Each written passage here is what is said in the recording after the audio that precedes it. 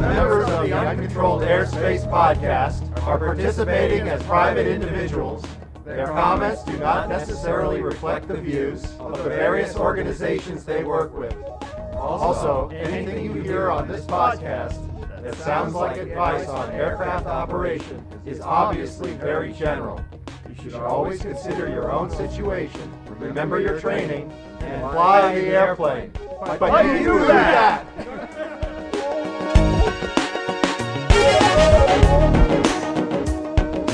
I'm going to give you 65 minutes starting now. David? Sir.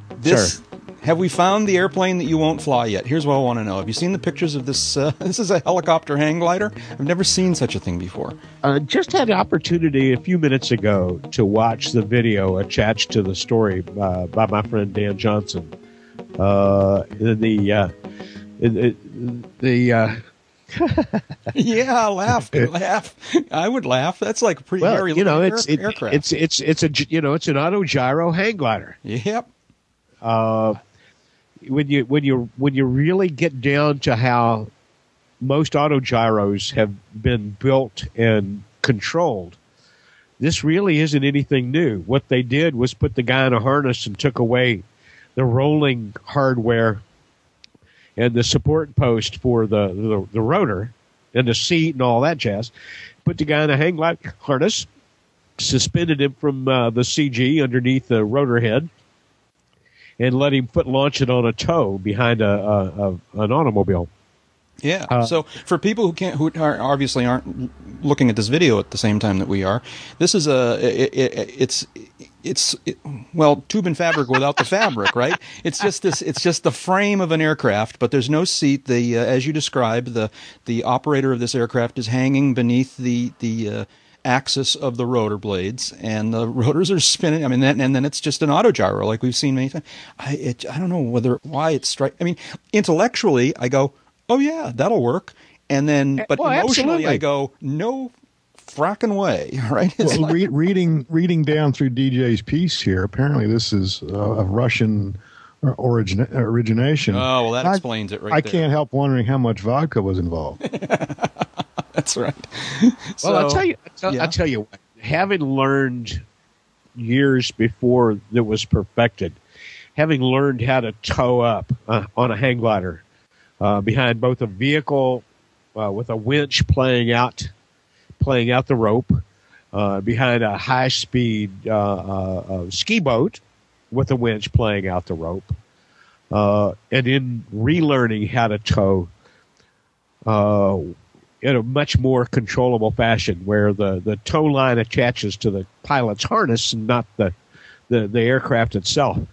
And looking at this, I say, there's really nothing new here except the kind of vehicle being used, because the theories are all the same as a regular gyrocopter and a regular hang glider. Yeah. You just displaced a tube and Dacron wing with a rotary wing, and the long run to get the rotor up to take off speed, that would be a little bit toxic. It was pretty funny because towards the end, he's still running, and he's like, his legs are, they're almost cartoon physics. His legs are like spinning on the ground because the thing is he's not flying yet, but it's like going too fast for him to really run. And the last 10 steps or so, it was like his feet were skidding. He was almost falling down. And then finally the thing, went airborne, and he really flew it. So I guess, all right. So you'd fly one of these. With an opportunity to practice on something that would roll when I screwed it up. Yeah, I know. But sure. The theories and the control movements are all the same as what I learned to fly on. Yeah, but you got that thing like swooping around over your head. Make sure your death and dismemberment policy is paid up. I know. Now, what about autogyros in general? A traditional autogyro. Has either of you ever? I mean, now, Jeb, you are notorious for, although you insist that you don't have a thing about helicopters, we all know that you really do. And I'm not sure. The man who used to sign his emails, helicopter, noun, a rotating mass of metal fatigue surrounded by an oil leak. Ba-doom. So, anyways, Not hey, that I have a thing about helicopters. we have some really great helicopter people who listen to the podcast. We're just joking around here, all right? But anyways, has either of you ever flown an autogyro, which is not really a helicopter? It's sort of this combination between. It absolutely really is not a helicopter. Yeah, I mean, it's sort of a combination between a helicopter and a real aircraft. And so, The quick answer is no, Jack. I've never flown one. okay. David, have you?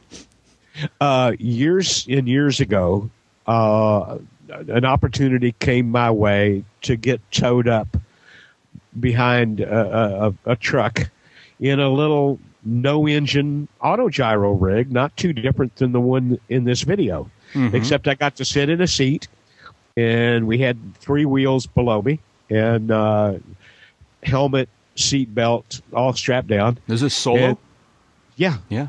Yeah, and basically the whole deal was that you got to go in about 35 miles an hour for about a half a mile, and you got enough rotation speed in the rotor, and you lift it up.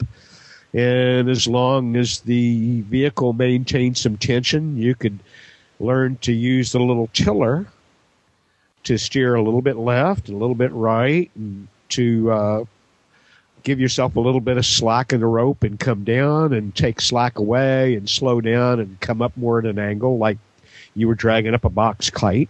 And then when they started to run out of road, they just basically stopped and You hopefully flew. you went flying right over where they were and touched down before the rope got tight again. This strikes me as like, eating crabs at a crab house, where you have to, you pick them apart and everything like that. And it's a lot of work for not much meat.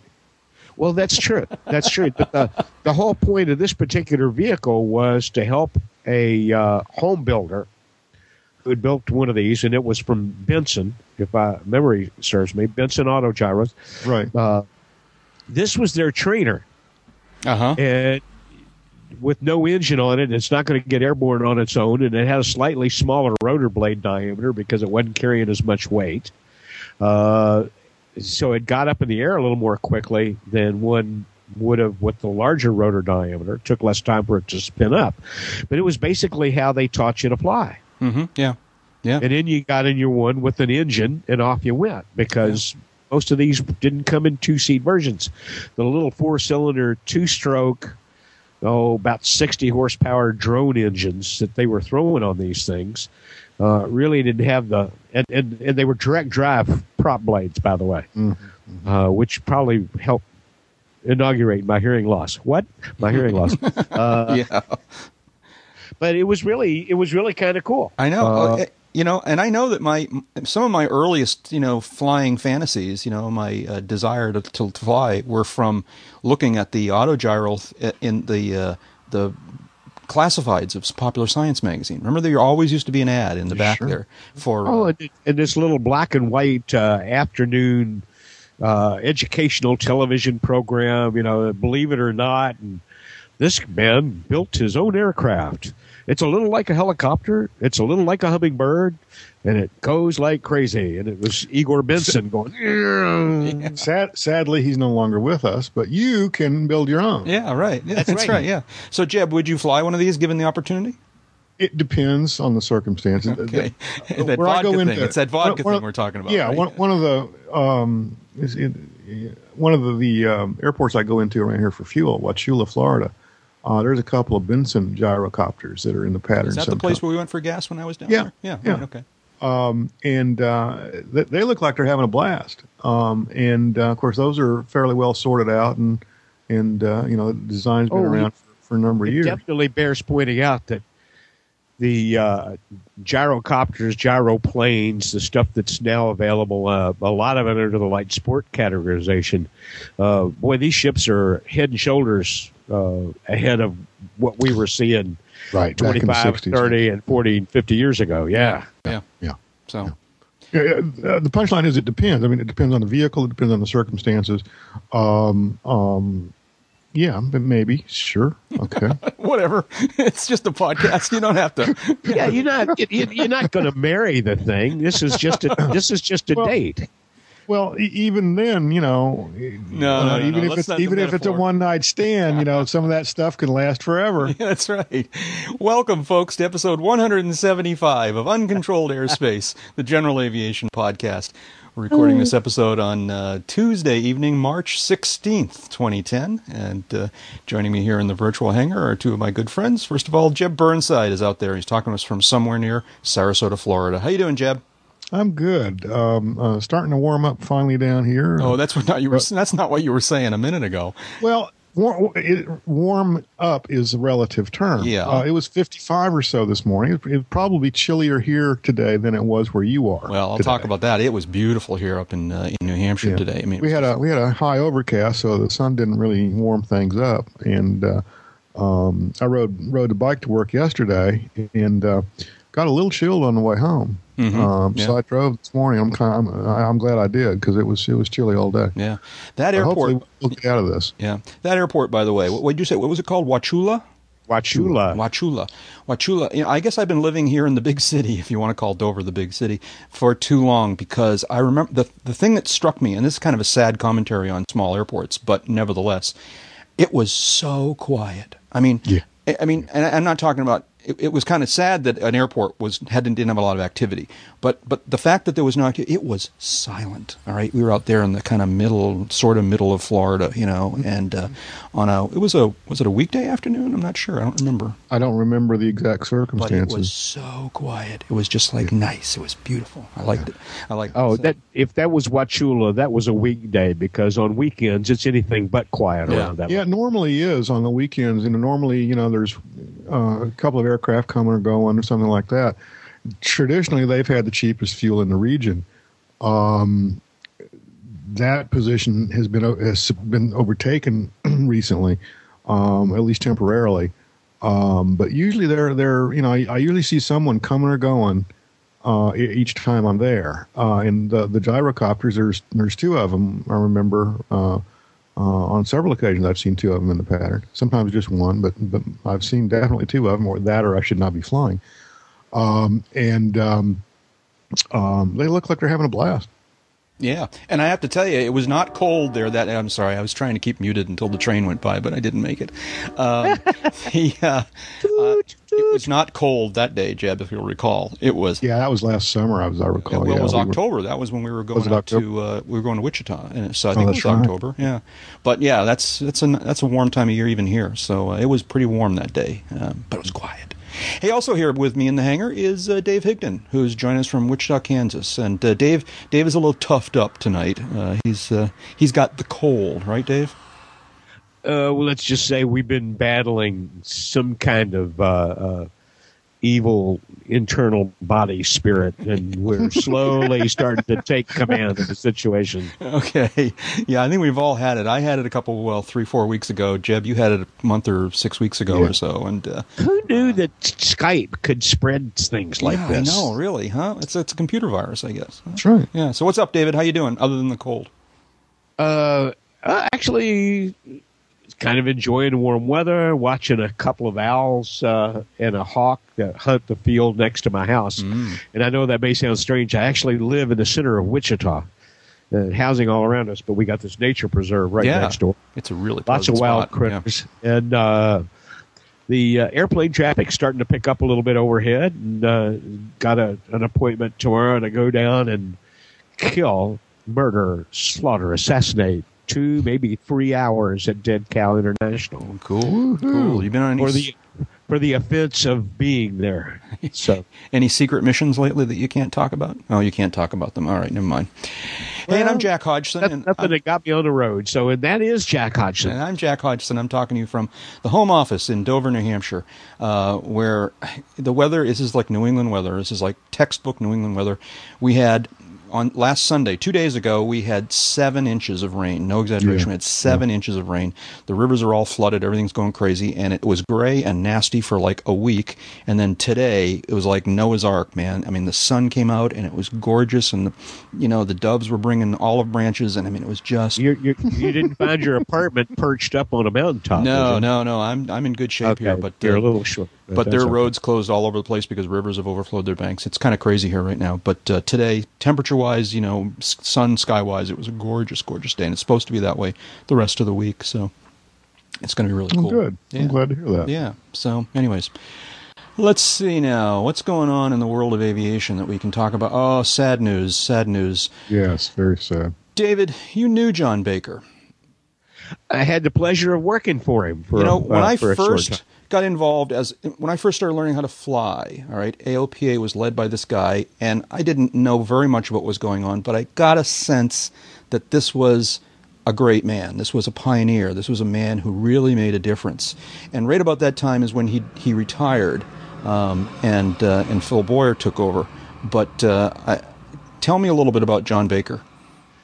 John Baker was a college football player, a Korean War combat veteran, a lawyer, a former FAA assistant administrator, and for, 18 years or so, 19 years, headed up the Aircraft Owners and Pilots Association. And between John and a gentleman named Max Carrot, Charlie Spence in communications, I taken nothing away from today's crop of leaders of the various alphabet groups, but I don't think the planet has ever seen a set of voices and advocates for any kind of community that outreached what these guys accomplished and their absolute no holds barred passion for what they represented. And that's the right word, passion. Yeah. John Baker was good enough to sit down with me for a magazine interview when I was working for a little book called Glider Rider Magazine, Hang Gliding and Ultralight Magazine. And my education in general aviation was really thin at that point. And John sat down, offered me a cigarette, asked if I needed any coffee. While we were getting comfortable, he said, before we get started, I just want you to know, my language is a little bit salty. You use what you want and take out what you want according to whatever your magazine standards are, but I'm not going to change how I talk for the magazine interview. Just don't make me look like an asshole. And he would have said it exactly that way. Yeah. Well, and I put that into the interview, and my editor came along and said, do we really want to say that about this guy? How's he have to react to it? And I said, he's the guy that volunteered it. I think it's crucial to the nature of understanding the guy that we're dealing with here, that you understand what he's like on the inside, what he's like when he's at home, when he's on his home turf. He didn't need to pull any punches. So we took the interview from that point on, and what we published left very little room for doubt about what kind of language was being used in parts where we edited for the family audience that we believed we had. And about a year later, John offered me a job in the PR department at AOPA, and I went to work there, got to know him even better. My respect for him went up. Very human guy. I mean, if you were around in that era, you knew far more about the public versus private lives of a lot of association people, not just John or others. And none of that stuff ever made it into ink. It wouldn't today unless it somehow showed up on an arrest blotter. But John was very, very, very aggressive about his representation, non-apologetic about where he came from, deeply passionate about the members that he represented. Talking about a guy who learned to fly in a J3 and went on in very short order to fly the most advanced combat jets that the world had around at the time, fighting North Korea and Chinese Air Force pilots. And then came back and turned those combat instincts and tenacity in a more peaceful vein, but with no less vengeance for the people that got in the wrong side of things. Yeah. So Yeah. Jeb, what was your experience with Baker? I knew him professionally. I did not know Baker personally. I didn't work for AOPA or anything like that at the time. But back when I was working on Capitol Hill, when he was still president, we on several occasions had gotten together, and there was no doubt where John Baker stood. He let you know. And that's very refreshing compared to these days. There's a school of thought that says, well, his way of doing things is old school and isn't effective and makes more enemies than friends and things like that. I don't know if that's all true. I don't know if it's better to make friends. I don't know. Baker seemed to come from the standpoint of I don't want them to be my friend. I want them to respect me. Mm-hmm. Mm-hmm. And that to me is perhaps the more preferred way to engage in some of these. I won't call them battles, but there's certainly conflicts. Certainly disagreements over policy and different directions in which to take things.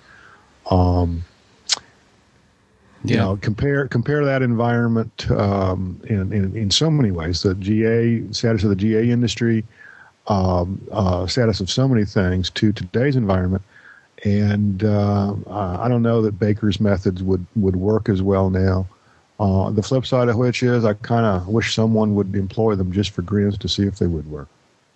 Well, not just that, because I think actually a lot of what John was able to accomplish was based on behind-the-scenes work. Sure. That only succeeded because of some of that public persona. Mm-hmm. Senator, how many letters can I put you down for? That how many members do you have to hear from before you wake up and smell the coffee? Uh-huh. Right. Yeah. Right. Do we have to fly into your rally? That and if you look at where general aviation is today and the access that we continue to have, and the influence that we've maintained in our own affairs, despite a very, very motivated opposition in the last 50 years, we wouldn't have a fraction of what we enjoy today if it hadn't been for John Winan at NBAA and Paul Pobresny at EAA. Yeah. Well, those three guys were at a time and an era where GA didn't get respect at the level that it deserved and was warranted, given the number of people participating. These guys helped change that. Yeah.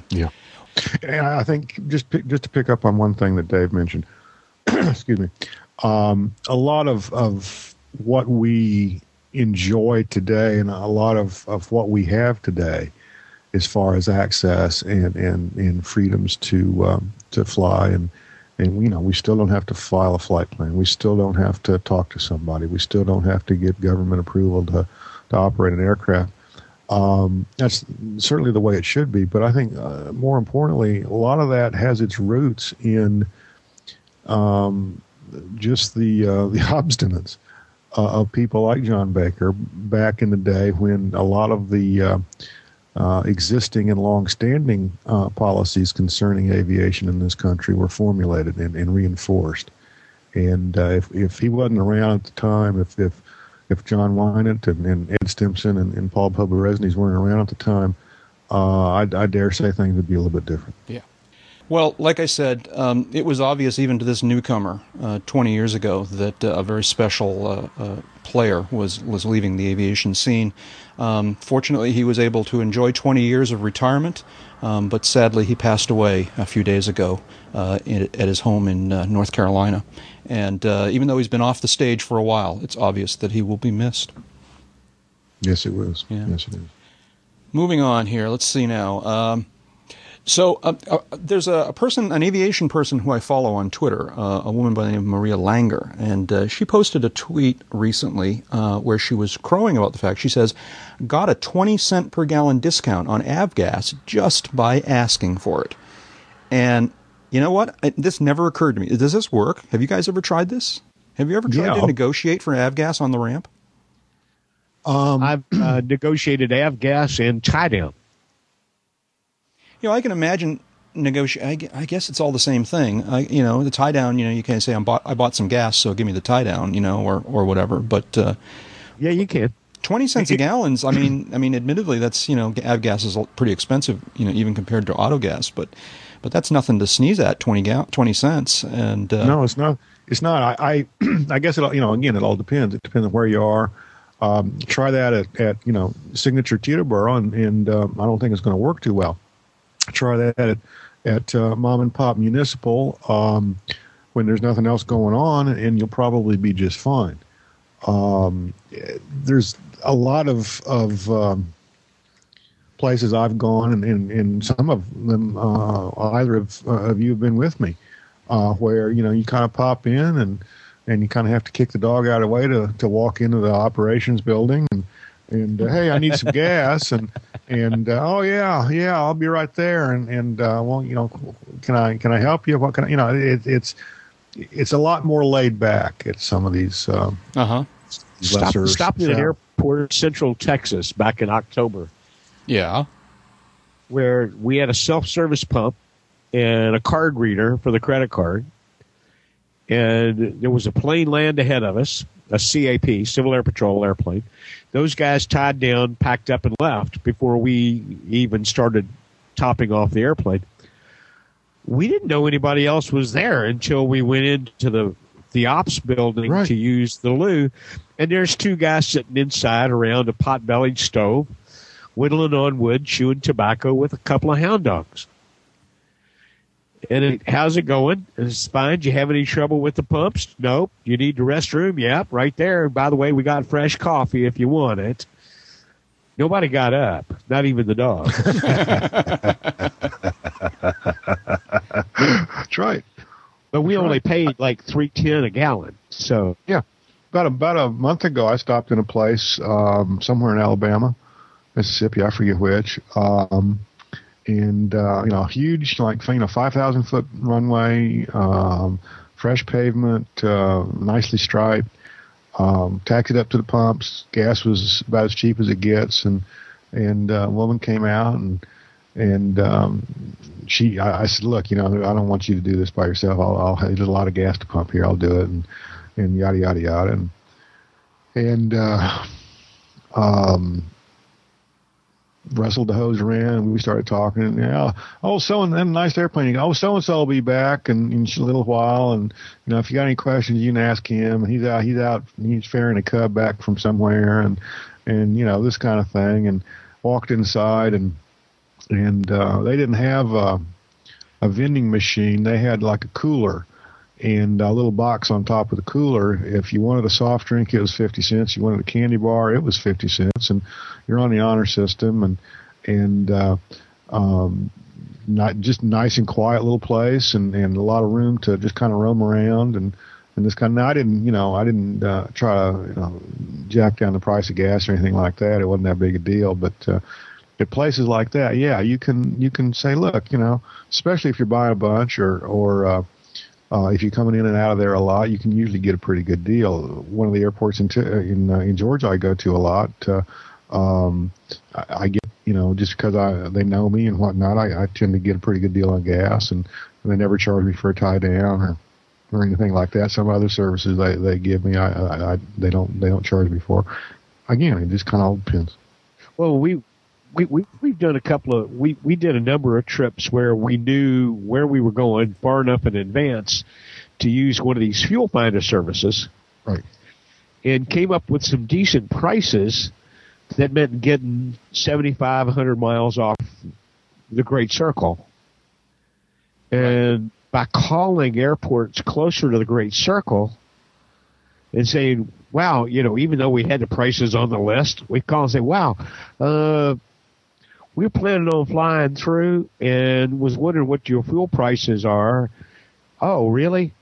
Oh, well, that's okay. We'll see you on another trip because so-and-so 70 miles off. There's Right. 30 cents a gallon cheaper. Oh, well, what's your tail number again? Yep. Well, if you stop in with that tail number, just tell them that you talked to us and we'll match their price. Yeah. Yeah, it was always, when you're buying 45, 50, 60, 70, 80 gallons of gas, 30 cents was worth the cost of the phone call. Oh, yeah. And Oh, you yeah. just don't know sometimes. Right. There's Yeah. an airport that I used to go in and out of multiple times a year where I prevailed on one of the partners in the FBO, and there were two FBOs at this airport. One of the partners of the FBO that, how often I came through ought to warrant some kind of resident discount. And he put me on an account where I paid 10 cents less a gallon on a regular basis, but first 3 nights were free. And if I bought more than 30 gallons, however long I stayed was free, no tie down.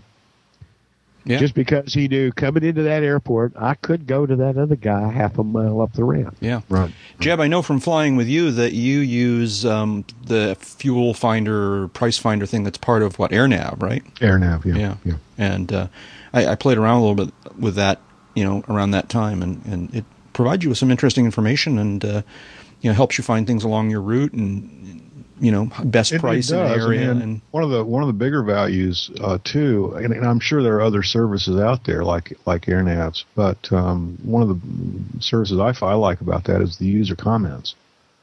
how are those useful? Well, if facility is clean, or okay. they just repaved the runway, or they got a great crew car. And if you go into town and take a left at the second light, there's a great little barbecue joint. Things like that that just passing through you'll never know about. But if you do a little bit of research, or even if you're on the ground, there and say, hey, we're kind of hungry. Can we borrow a car and go into town for lunch? Might you recommend someplace? You may or may not get lucky and find that little out of the way barbecue joint, or the fish shack, or whatever. Yeah. Yeah. Well, take time and smell something other than the avgas. Well, not that that's bad, but yeah, I get your point. Thanks to Maria Langer for the suggestion. Maria is M. Langer, MLANGER on Twitter, if you're so inclined. Here's another airplane for Dave. No, I'm not sure if I want to. This airplane, if you want to call it an airplane, and I guess maybe it's not technically an airplane, is something of a rage on the internet these days. I've seen it referred to a number of different places, and I quite frankly am horrified by it. It's a hovercraft. It's sort of a off-the-shelf, if you will, store-bought hovercraft that this guy, this is in New Zealand, has affixed stubby wings to it and an empennage of sorts.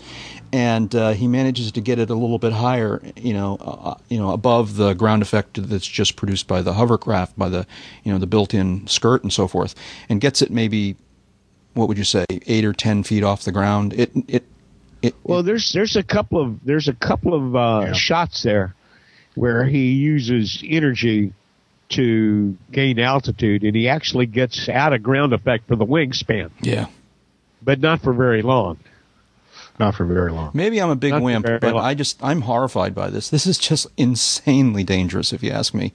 It's not only dangerous to begin with, just like the one that did you guys see the video that was from the New Zealand? I think it was New Zealand, but the newscast where the woman reported. Oh yeah, the Sky News. Yeah, thing. that's the one. That's one we have the link. All right, yeah. So she goes for a ride by simply climbing in, and she's basically sort of perched up behind the guy. All right, she's not strapped in, and she's making a joke about no helmet, and look, I'm not even strapped in, and I'm watching this going, oh my God, this is bad. Well, she is wearing a helmet. Was she wearing a helmet? No, okay, she's not. She's not strapped in. But she was not strapped in. She's wearing a personal flotation device. And just to show you that the body will float when she's dead. Yeah, right. Because they came really they kind of made a thing out of it, all right, but they came really close to having a real tragedy because this guy was zooming this thing, mostly staying over the water, but at one point he passed over this sort of spit of land, all right, and something happened. I don't know whether he snagged the ground or a bush or something like that. Oh, he dragged a wingtip or something. Yeah, and apparently it got real squirrely for a couple seconds, and of course at that point, for the dramatic effect, the news report freeze framed at that point and go, And as an addendum to my observation that he got it out of ground effect, he only did that solo. He did not do that with the young lady on board. Oh no, I think she was there. I'm pretty sure she didn't get out of ground effect with the woman. on board. Right. But they did fly over this spit of land where he they dragged did a fly over wingtip. the spit of land, and this is the kind of thing. I'm sorry. See, I'm just like being. Yeah, the look on her face is priceless. Yeah, in a couple okay. of I was going to say, man, it wouldn't have taken much to strap her in, and it wouldn't have done much good. Yeah, I guess. Yeah, I guess. One of the things they talked about was this guy who built this thing. He was like crowing about the fact that, and I don't have a pilot's license, and I don't think he needed a pilot's license necessarily to fly this thing. But it does beg the question of at what point does something like this become an airplane? Do you guys know? Is there a? I mean, and this is New Zealand. Let's just imagine. Well, I was going to say that I can't state for New Zealand. Yeah, let's just imagine this were in the States. What makes it an airplane? At what point does a ground effect vehicle become an airplane? I don't know. Is it a height off the ground thing? Get out of ground effect? Let me put it this way. I'm gonna fall back on the instincts that I know from a buddy of mine that works at 800 Independence.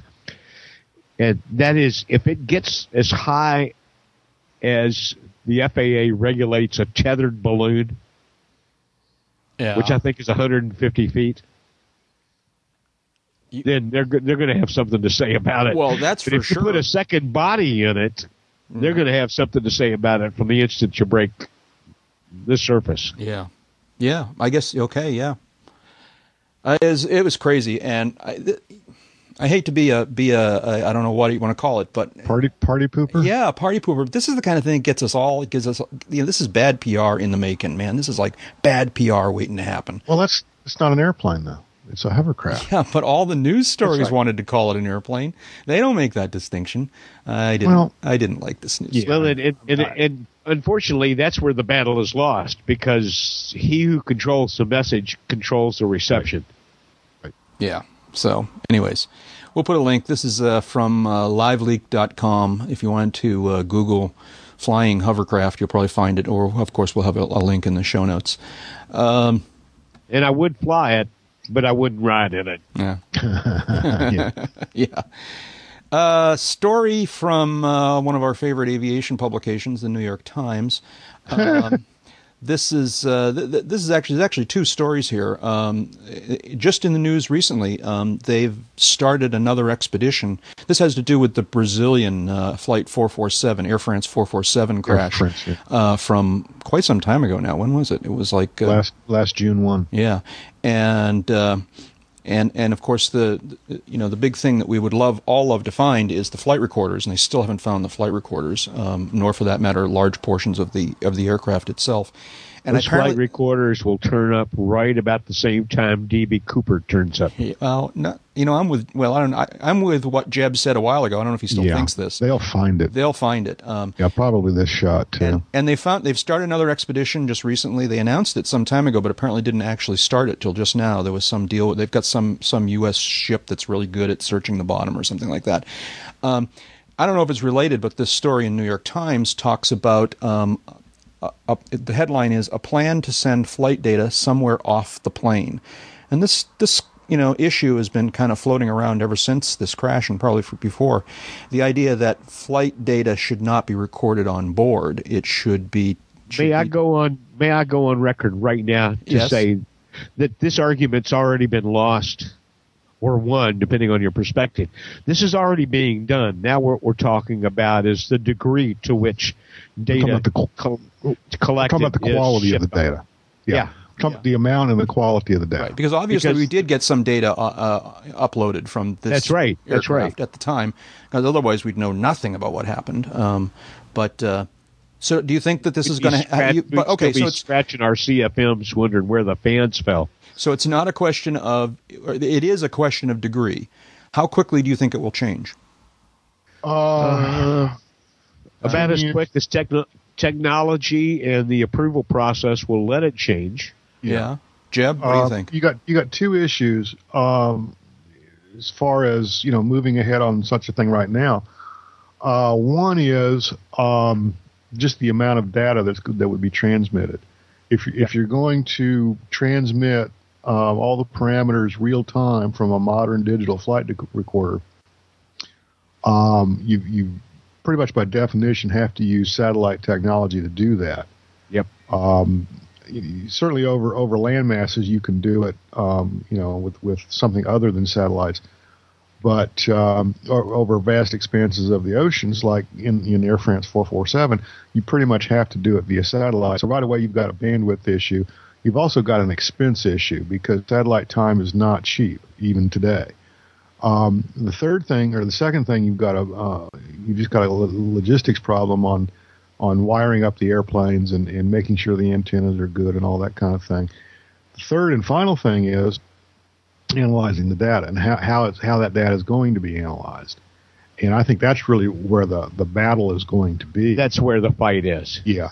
Absolutely. And we're seeing that domestically here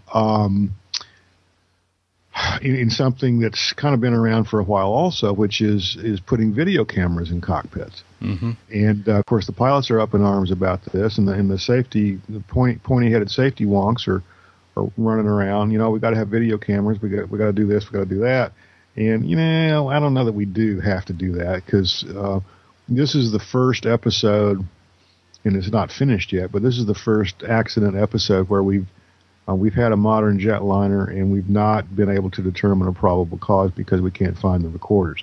We'll find the recorders. They're there. It's just a matter of finding them. And we will get to the bottom of this. In the meantime, we have a lot of pretty good leads, and many of those leads we've discussed on the podcast in previous episodes. Yeah. Is there any recent new data, or there isn't. There's a second. I won't say second. It's maybe a follow-up report from the French counterpart to the NTSB. I have not looked at it, but it doesn't really say anything new. It might expand upon a few things, but it doesn't really say anything new from the report that was issued, I want to say around August or Labor Day or something like that of last year, where they decided or determined based on some of the wreckage and fracture patterns and whatnot that the airplane hit the water mostly intact, slight nose-up attitude with some rotation. In other words, it basically stalled and spun from flight level 350 all the way to the water. Yeah. Well, that's a lot of time to spin weightless. They're saying 4 minutes. Yeah. Additional, and there was a story in Der Spiegel or Spiegel, the German magazine, here over the last couple of weeks that although it was pretty abysmally written, it did kind of link together some of the accident report data coming out of the French agency and told a little bit more, I don't know, a little bit more dramatic, if you will, story of what likely had happened here, and drew some conclusions that some other resources kind of have hinted about, but have never really come out and said. And for example, remember that the captain of the flight was one of the bodies recovered, one of 50 bodies recovered out of 228 on board the airplane, which leads people to conclude that he was not in the cockpit at the time, and his body apparently did not show any signs of injuries sustained by having been belted in. So it's kind of thinking that the thinking is that he was in the rest area, and the second and third co-pilots, or the first and second co-pilot, were the ones on the flight deck. Yeah. Right. Another little factoid: none of the cabin crew seats that they found showed evidence of the belts having been buckled. In other words, the cabin crew were not in their seats when the airplane hit the water. Like 38 Gs was the estimated impact force, things like that have kind of haven't really come to light as far as some of the more traditional sources on this accident. But coming back full circle here in this conversation, one, they will find these recorders. Two, the real issue is what to do with all this data and who's going to use it, and how it's going to be used, and how it's going to be used, and for what purposes. If it's stored until the flight lands and taxis to the gate, and then it's dumped, that's one thing. But no one in their right mind believes that's ever going to happen. Yeah. Well, that's where the fight's going to be, because if the data were stored and, as you say, dumped or overwritten, like a conventional flight data recorder, or the old-fashioned ones at least, well, even modern ones, the data is overwritten. It's, they don't keep everything forever. That's going to be a less difficult sell than now we're going to keep it forever, and we're going to submit that data to computer algorithms to see if anybody's doing anything unsafe there that might possibly lead to an unsafe practice, or, well, we're going to look at old data to see if the way people behave is somehow or another linked to leading to accidents. And that's where you start to get in, as the man says, that's where the fight starts. Right. Yeah. Yeah, it'll be interesting. What body would be the one that would require this new equipment? It's not an FAA thing because it's an international thing, right? How does that work? Well, no, it would be FAA. ICAO certainly would set standards, and ICAO, of course, is the International Civil Aviation Organization. ICAO would certainly set some standards out of this, but mainly it would be left to each country's aviation agency, as in the FAA in the U.S., to determine what standards aircraft are registered in that country and/or operating under its regulations in its airspace must comply with. I see. And ICAO could have a lot more influence over international connections than it can domestic traffic, which means that there could be standards set by the international community for flights connecting international destinations that would have zero effect on domestic traffic, because the home authorities simply decided they weren't going to go that far. Yeah. And then that's the standard that affects the folks that only fly within their borders. Yeah. Moving on. Take a drink. David, you called our attention, David, to a story about the Flight Design's LSA program that they've mandated, or they've created a specialized training syllabus. And I guess, is this related to this whole thing about it's turning out to be a little bit harder for existing private pilots to transition into LSAs than we thought, or what's this all about? Well, it's not that you're pretty close to the nub there, Jack. Back in the hairy, scary days of ultralights, 30 years ago, the NTSB spent a year evaluating and researching and studying accidents and surveying pilots. And what they found for the ultralight community in the very early 1980s was the pilots that were flying ultralights, and that was the first thing that they learned to fly.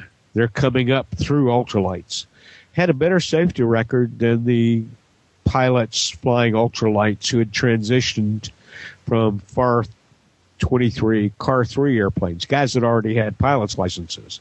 We've seen some of that in the light sport community, and that's not surprising. It's not all that different from the guy coming out of a 182 into a Taylor craft. He's got to unlearn some things and learn some new things. So Flight Design, which markets arguably the best-selling light sport aircraft on the market right now, the CTLS, they came up with a training syllabus for their affiliated flight schools focused on transition training for the licensed pilot who's been flying larger, heavier, faster airplanes to transition into light sport aircraft. It was a coming thing anyway, folks. I mean, insurance underwriters were starting to require more transition training for guys with private pilot's license buying policies on new light sport aircraft than they were on the same aircraft being insured by guys that had just gotten their sport pilot certificate. That there's a message there, guys. There's a message there. It's borne out in some of the safety stats already. And it's just common sense because we already, as a community, kind of enforce a culture of thinking that transition training is a smart thing to do anytime we change category or the nature of aircraft we're flying. When you come out of a Cherokee or a Skyhawk into a 210, a Comanche, or a Bonanza, something where wheels go up and down and propellers change pitch and all that, there's some extra training involved there. And some extra performance requirements enforced by the FAA, and the insurance community has long recognized that guy who's just transitioned from fixed gear, fixed prop into something complex and high performance is a higher risk for about the next 100 hours. You'll know that because it shows up in your insurance premium. Yeah. So they've been requiring extra training all along. So somehow there's this, I think it's a cultural thing, that moving down is less problematic. There's something in our mind that says, oh, well, I've flown those little things. There's nothing you can teach me about those little things that I don't already know. Thump my chest, I fly retracts with controllable props and go booga booga. And suddenly they're down in air speeds and wing loadings where rotor turbulence that wouldn't even make a Bonanza bump, wouldn't even make a 182 go, what? Yeah. Suddenly makes these little airplanes kind of go, holy crap. Airspeed control's more involved. Some of them have much cleaner airframes. They go farther on a foot of air. Means that approaches have to be flown a little bit differently. Speed control gets to be more of an issue. Windows for being sloppy go away. So that's what the folks at Flight Design have, in my opinion, very wisely done, is created a special syllabus for nummies like me that might be coming down from a 4,000-pound airplane to a 1,300-pound airplane. Right. From 300 horsepower to 100 horsepower, and get to exposure to the specific and nuanced differences between the two, with the goal of not bending or breaking anything. Right. Jeb, anything you want to add to that? No thing. Okay. Interesting post in the forums. I apologize, guys. I'm jumping around in the list here. Keep up. Let's see now. Interesting post in the forums. Come here and say that. Let me see. I want to be a Navy pilot by a fifth grader? No, we're coming back to that. I'm saving that one. Origin of pilot checklists. I don't know if this is true. It's an interesting story, though. Yeah, I don't know if this is true either. I've heard this before, and in fact came across this independently recently. Let me just quickly summarize. Listener J.M. Downey in the forums tells a story, and it's kind of a longish story. I won't read it all, but the basic story here, correct me if I've got this wrong, is that during back in the days when they were building what appears to be the B-17, they just referred to as a flying fortress. That is the B-17. One of those big aircraft, complex in terms of being more complicated, more engines and so forth and so on. And some of the early test flights went horribly wrong, and they concluded it was because basically there was just too much procedure going on for the pilots to do from out of their head. And so they decided to start using checklists. And as a result, and it stuck. So interesting story. I haven't heard it in a while, but there was a period many years ago where a forum that I was an aviation forum that I was following would regularly have a thread where pilots were going back and forth on the question of which was better, to read a checklist and go item by item on a printed checklist, or to have memorized the procedures. Do you guys have an opinion on this subject? Depends on the phase of flight you're in, and depends on the airplane. But generally speaking, I use both. Right. Okay. I use a printed checklist for takeoff. Once I'm airborne, unless I'm in an abnormal or emergency situation, I use memory items. Mm-hmm. You know, I'll use a flow also. I get the top of the climb, and I'm setting up cruise. Well, okay, I know I've got to do X, Y, and Z to get the engine to run like I want it, to get the fuel flow down to what I want it, to get the airplane configured like I want it for cruise. For landing, let's see, I got to have the gear down. Let's start with that. I got to have the gas on a full tank.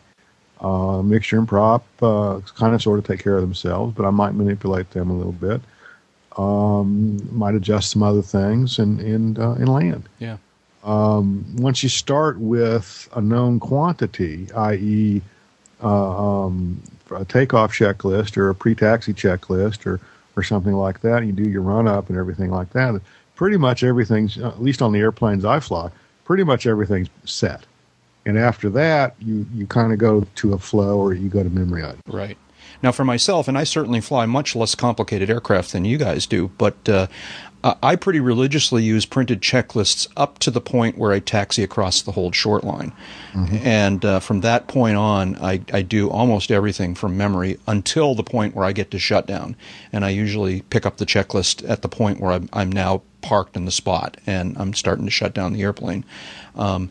That's a very close approximation of mine. Yeah. Now, having said that, I wish sometimes I would like to get into the habit of using a checklist maybe from the time I'm kind of in range. Sometimes I worry that I'm missing things and not getting the airplane set up quite right, and maybe get a little behind the airplane. Not that I necessarily miss things, but that I get a little behind because I don't do it from a list.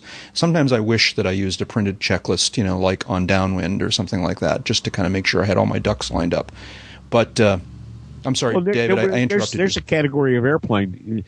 A lot of the old Car 3 airplanes, the predecessor to FAR 23. A basic checklist was actually silk screened on the instrument panel. Yeah. Takeoff, landing. You've got a lot of the Pipers, for example, even the I don't know about the Part 23 versus Car 3, but a lot of the Cherokees had embossed on the panel a pre-takeoff and a pre-landing checklist. I don't know about Comanches. Apaches, Comanches, and Cherokees. They all did. Yep. And my attitude was that this is a familiarity-driven answer. If it's my personal airplane that I'm flying, umpteen hundred hours a year, I keep the checklist handy for reference. Most of it, though, and this drove my wife crazy, most of it went down according to muscle memory and experience. Bing, bing, bing. I could go down the list. I could get all done. Then I'd look down at the checklist and go, yeah, I did that. I did that. I did that. I did that. I did that. Right. As opposed to I look at the list, I do that. I look at the list, I do that. Because a lot of the pre-departure flow worked a lot better if I just went bing, bing, bing, bing, bing. Oh, mag check left. I'm not going to look at the checklist for that.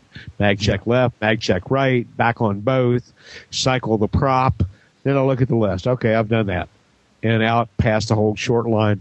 I better bloody well know what my rotation speeds are, what my climb attitude is, what my climb air speeds are, and all. If I have to refer to a checklist for that crap, I'm miles behind the airplane. Right. I'm sorry. I'm just way behind the airplane. And when I think of a flow, a simple way to think of a flow method of configuring the airplane is start in the upper left corner of the instrument panel and work your way across to maybe the center section where the radios are. Drop down a little bit, work your way back across. Are there any switches? Are there any adjustments that need to be made to these instruments? Or any switches that need to be configured? Whether we're talking landing lights or pitot heat or or fuel pump or whatever else, and work your way. You know, my memory items are okay. Let's see. Top of climb, set up cruise power, boom. Retrim, boom. Set the autopilot, boom. Make sure the strobes are on. Make sure the landing lights off. Pitot heat as required. Nav lights as required. You know, landing checklist is basically, you know, power kind of takes care of itself. Gas undercarriage, mixture prop. Don't hit the tree at the top of the runway.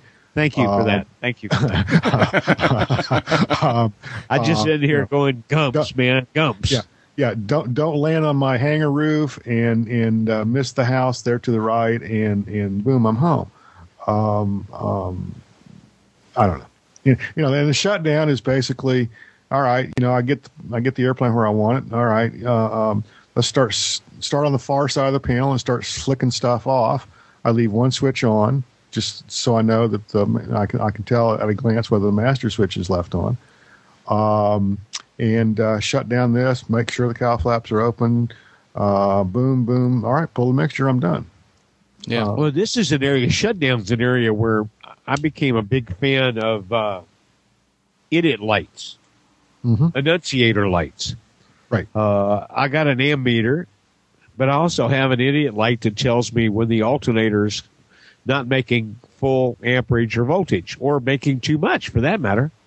Well, when you shut down the airplane, that little puppy flashes, and oh, don't forget to turn off the master switch. Same way for the low suction light on the standby suction system. It flashes. Mine works is if either suction or system draw on the battery gets too great, and you know, if the vacuum's too low, okay, I need to bump the RPM a little bit. If the load is too great, I'll get a flashing light for that also. And I have a choice. I can shed load, or I can increase the RPM to get the alternator back online. And when I get those lights and the engine's not running, I remember to turn off the master switch. Hopefully, you know, you're on the ground and parked by then. Yeah. Yeah. All right. Well, yeah. So it's a mixture. It's a mixture. Now, again, You guys have the benefit, by the way. I will say, you guys have the benefit of flying the same airplane all the time. Yeah, and those of us who jump around. It's a hugely important distinction. Keeping you up. The other caveat, the other caveat here is abnormals and emergencies. Okay. Yeah. I remember. I often think about this emergency checklist issue. Go ahead. Yeah. I remember, I don't know, several years ago, Lee, my mechanic, the man in black, satanic mechanic. Thank you. Who, by the way, is a house guest this week. Hi, Lee. We had just finished an annual and just buttoned the airplane back up and so let's go around the patch, make sure everything's going to fly in close formation.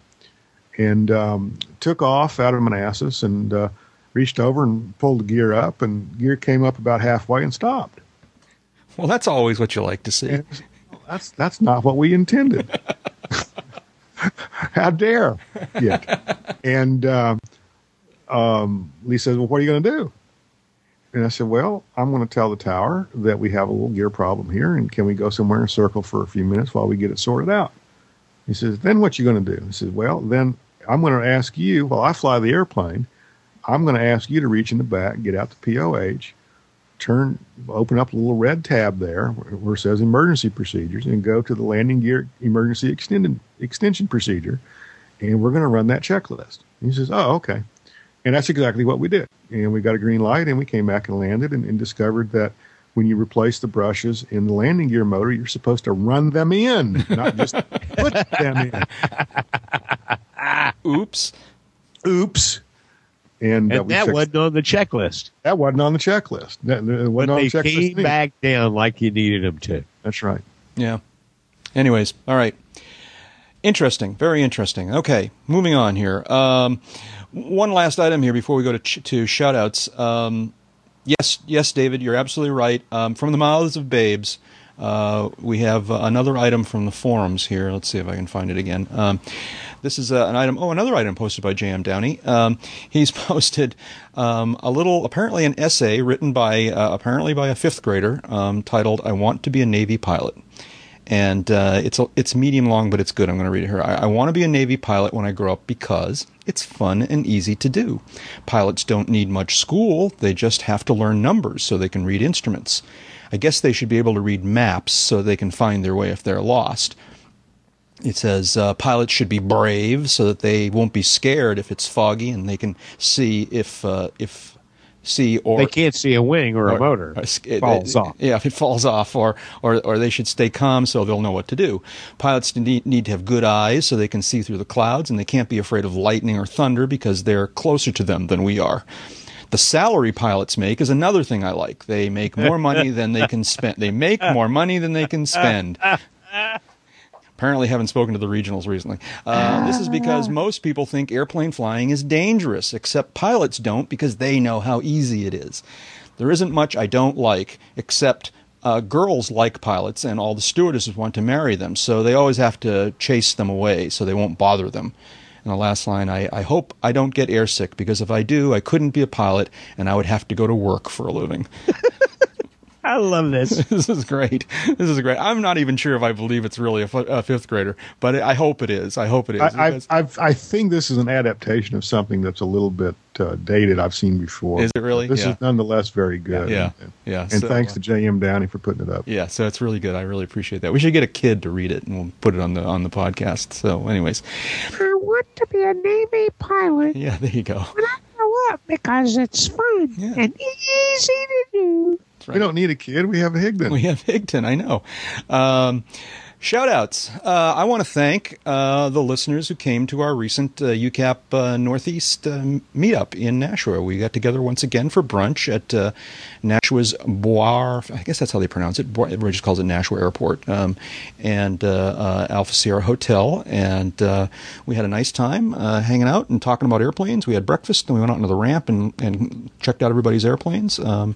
And we had a good old time, and I really appreciate them coming out. I enjoy those a lot. And I want a special thanks to listener Jim G, who, first of all, put in a surprise visit. He's from Philadelphia. He got the award for coming from the furthest distance. It was a beautiful day. I mean, it was just to die for a beautiful day, and the visibility was like 1 billion miles. And when the day broke beautiful, he decided to jump in his airplane and come up from Philadelphia. And good for him. In his 182, and afterwards we were kind of comparing notes and looking at all the airplanes, and he was getting kind of getting things ready, and I've been 182 is kind of the leading candidate on my list of possible airplanes to buy, and so I was kind of looking at it more closely, and at one point I said would you mind, and I knew he wouldn't mind, but I wanted to ask, can I climb into the left seat just to kind of feel it, and he says, oh yeah, absolutely. He says, well, wait, you want to go for a ride? And I go, let me think about it. Yes. So twist my arm. Yeah, really. So I climbed into the right seat, but we went for a great airplane ride, and I want to thank him for that. We flew from Nashua. We headed north in New Hampshire and flew almost all the way up to Mount Washington. Jim has a home up in near Conway, North Conway, New Hampshire, and he actually has a little private strip up there, and he wanted to go and kind of check it out. He wasn't able. It isn't effectively plowed in the wintertime, so he isn't able to land there during the winter, but he wanted to kind of overfly it and just kind of see what's going on. And so we flew up over New Hampshire and over Lake Winnipesaukee and in among the hills just south of Mount Washington, and did a couple sort of not low passes but kind of medium low passes over his runway and his area there, and it was great. And then flew back down south and did some other sightseeing. It was a great day. It was awesome. I mean, the brunch would have been great all by itself. The ride with Jim was just the frosting on the cake. It was really terrific, and I want to thank him for that. One thing I wanted to comment, though, and this is going to make it a little longer than a shout-out, flying in the 182 was very comfortable. It was very nice. It was just obvious, what I expected. No different than I expected.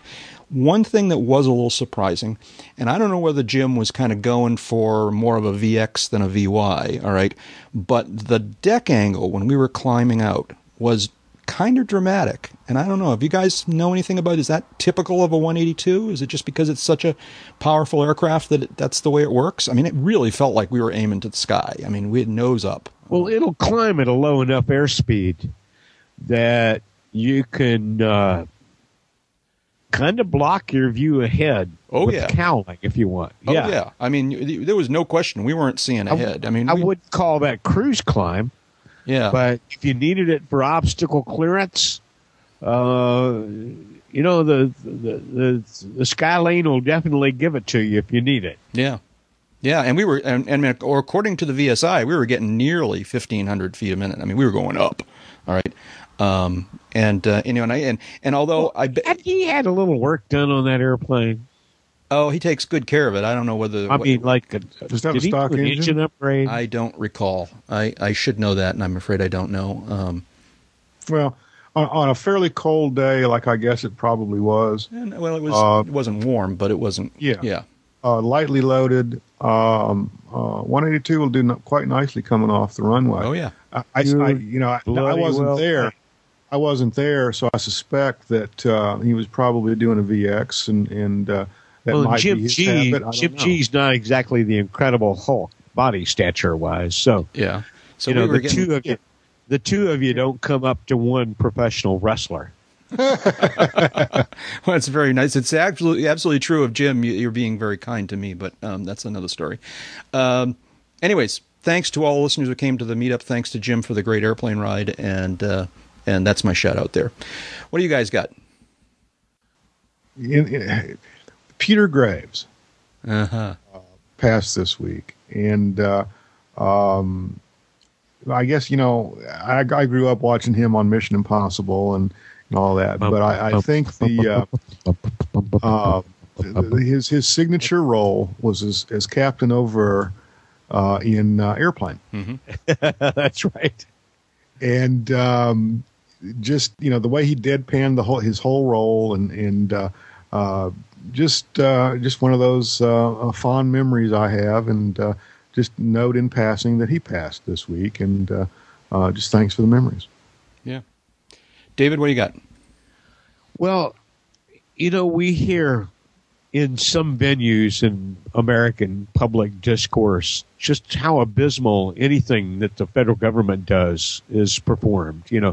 Can't do anything right. They're terrible at everything. Couldn't find their butt with both hands, yada, yada, yada. So this is my wingtip to the folks in Oklahoma City who somehow or another managed to very accurately, precisely, and quickly process my conversion from a paper pilot certificate to the new plastic one that is required by the end of this month. You have an odd fascination. This is really a thing for you, isn't it? This is like you I don't know. This plastic. Have I done this before? No, you haven't. But you made a big deal out of the fact that you were getting it, and then you put it on the list that you wanted to talk about that you got it. Here's my question: did you finally get your ATP out of the whole thing? Well, not only that, I got my free balloon because I figured they noticed I was an airhead. But this thing turned around in 9 days. Uh-huh. It was done properly. It was done very accurately. It was done very quickly. In interviewing a couple of gentlemen who are private sector business owners in Oklahoma City who work day to day, elbow to elbow with FAA people in the records division, I got a lot of really nice things out of those guys. Volunteered on their part. It's not going to make their business any easier, any harder. That they were complimentary to this. It just stuck out in me that the day that my new license came, the plastic one that says English Proficient, that along with my Kansas driver's license will make me legal next time I have to show it.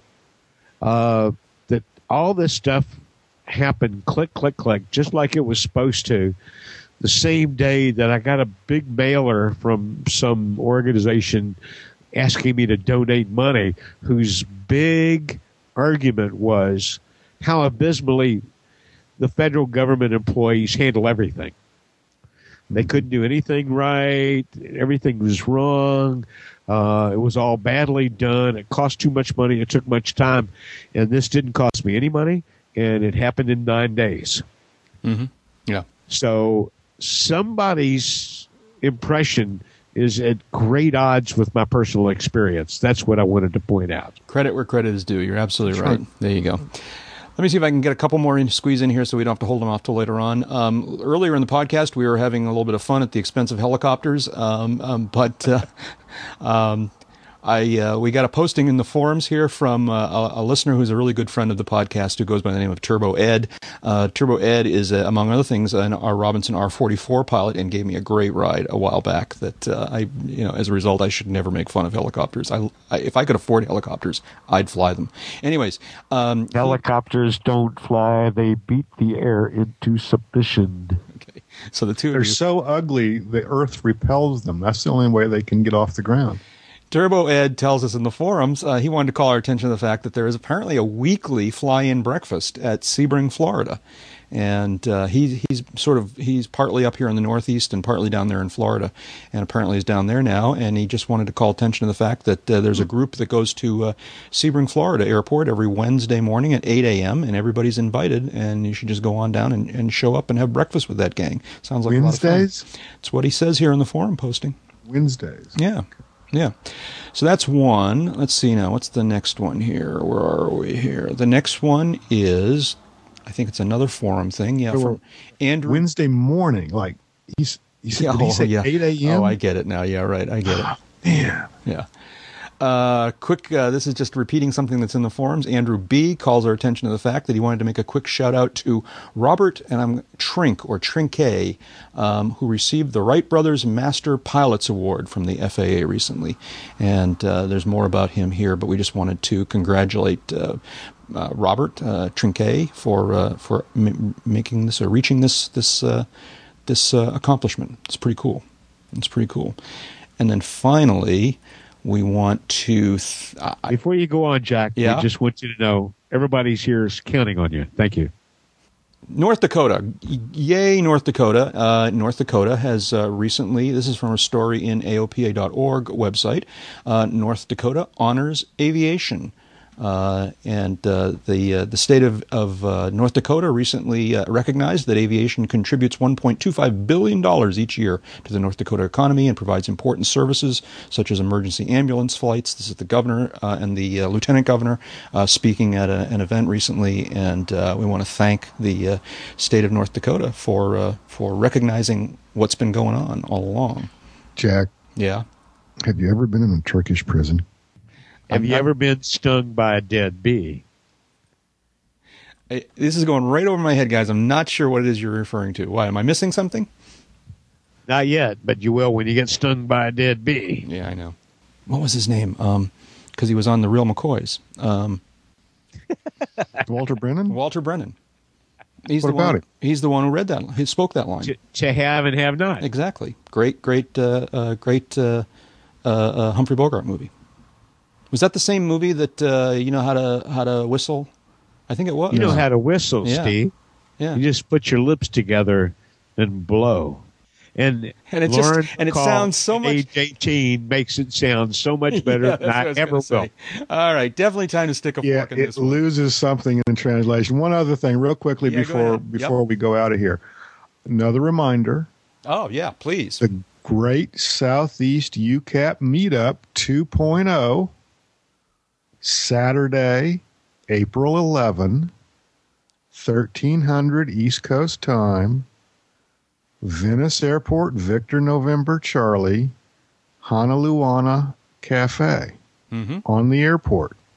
Be there. Sounds great. And if you're there, you just might have the benefit of all of you might have the benefit of all of the regulars for UCAP and maybe even one or two of the irregulars. That's right. It's going to be quite a gathering. That's a threat rather than a promise. It is. But let me just mention one thing.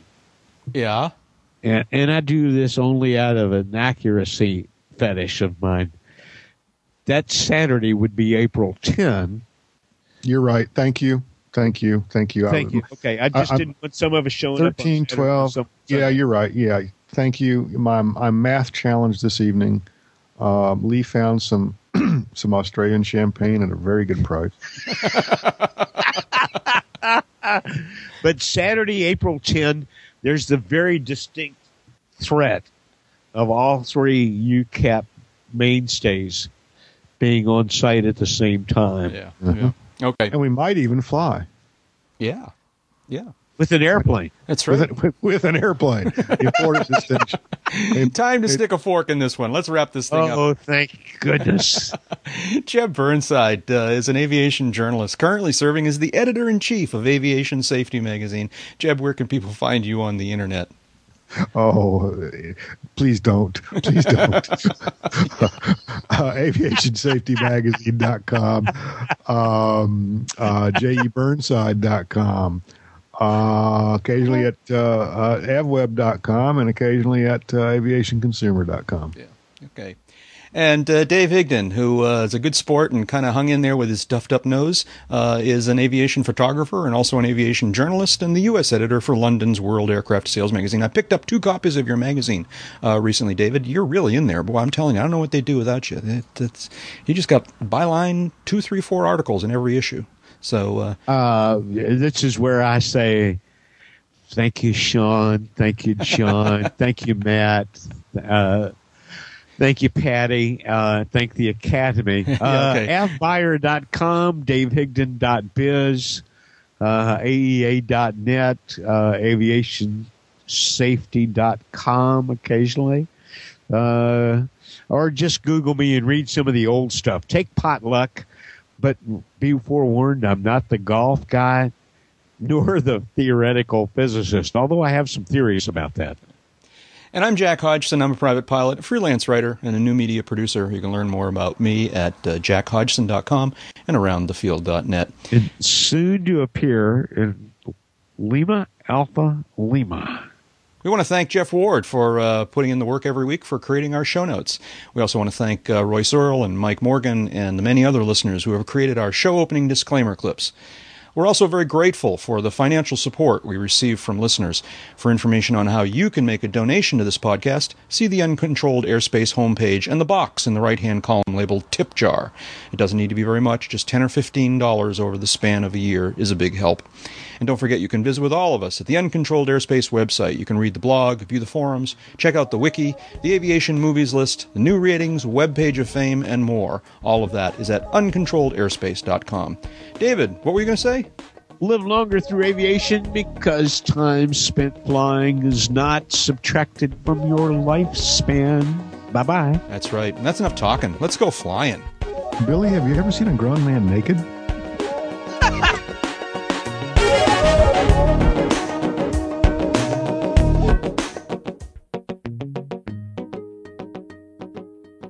We have clearance, Clarence. Roger, Roger. What's our vector, Victor? Howard radio clearance over. That's Clarence over. Over. Roger. Huh?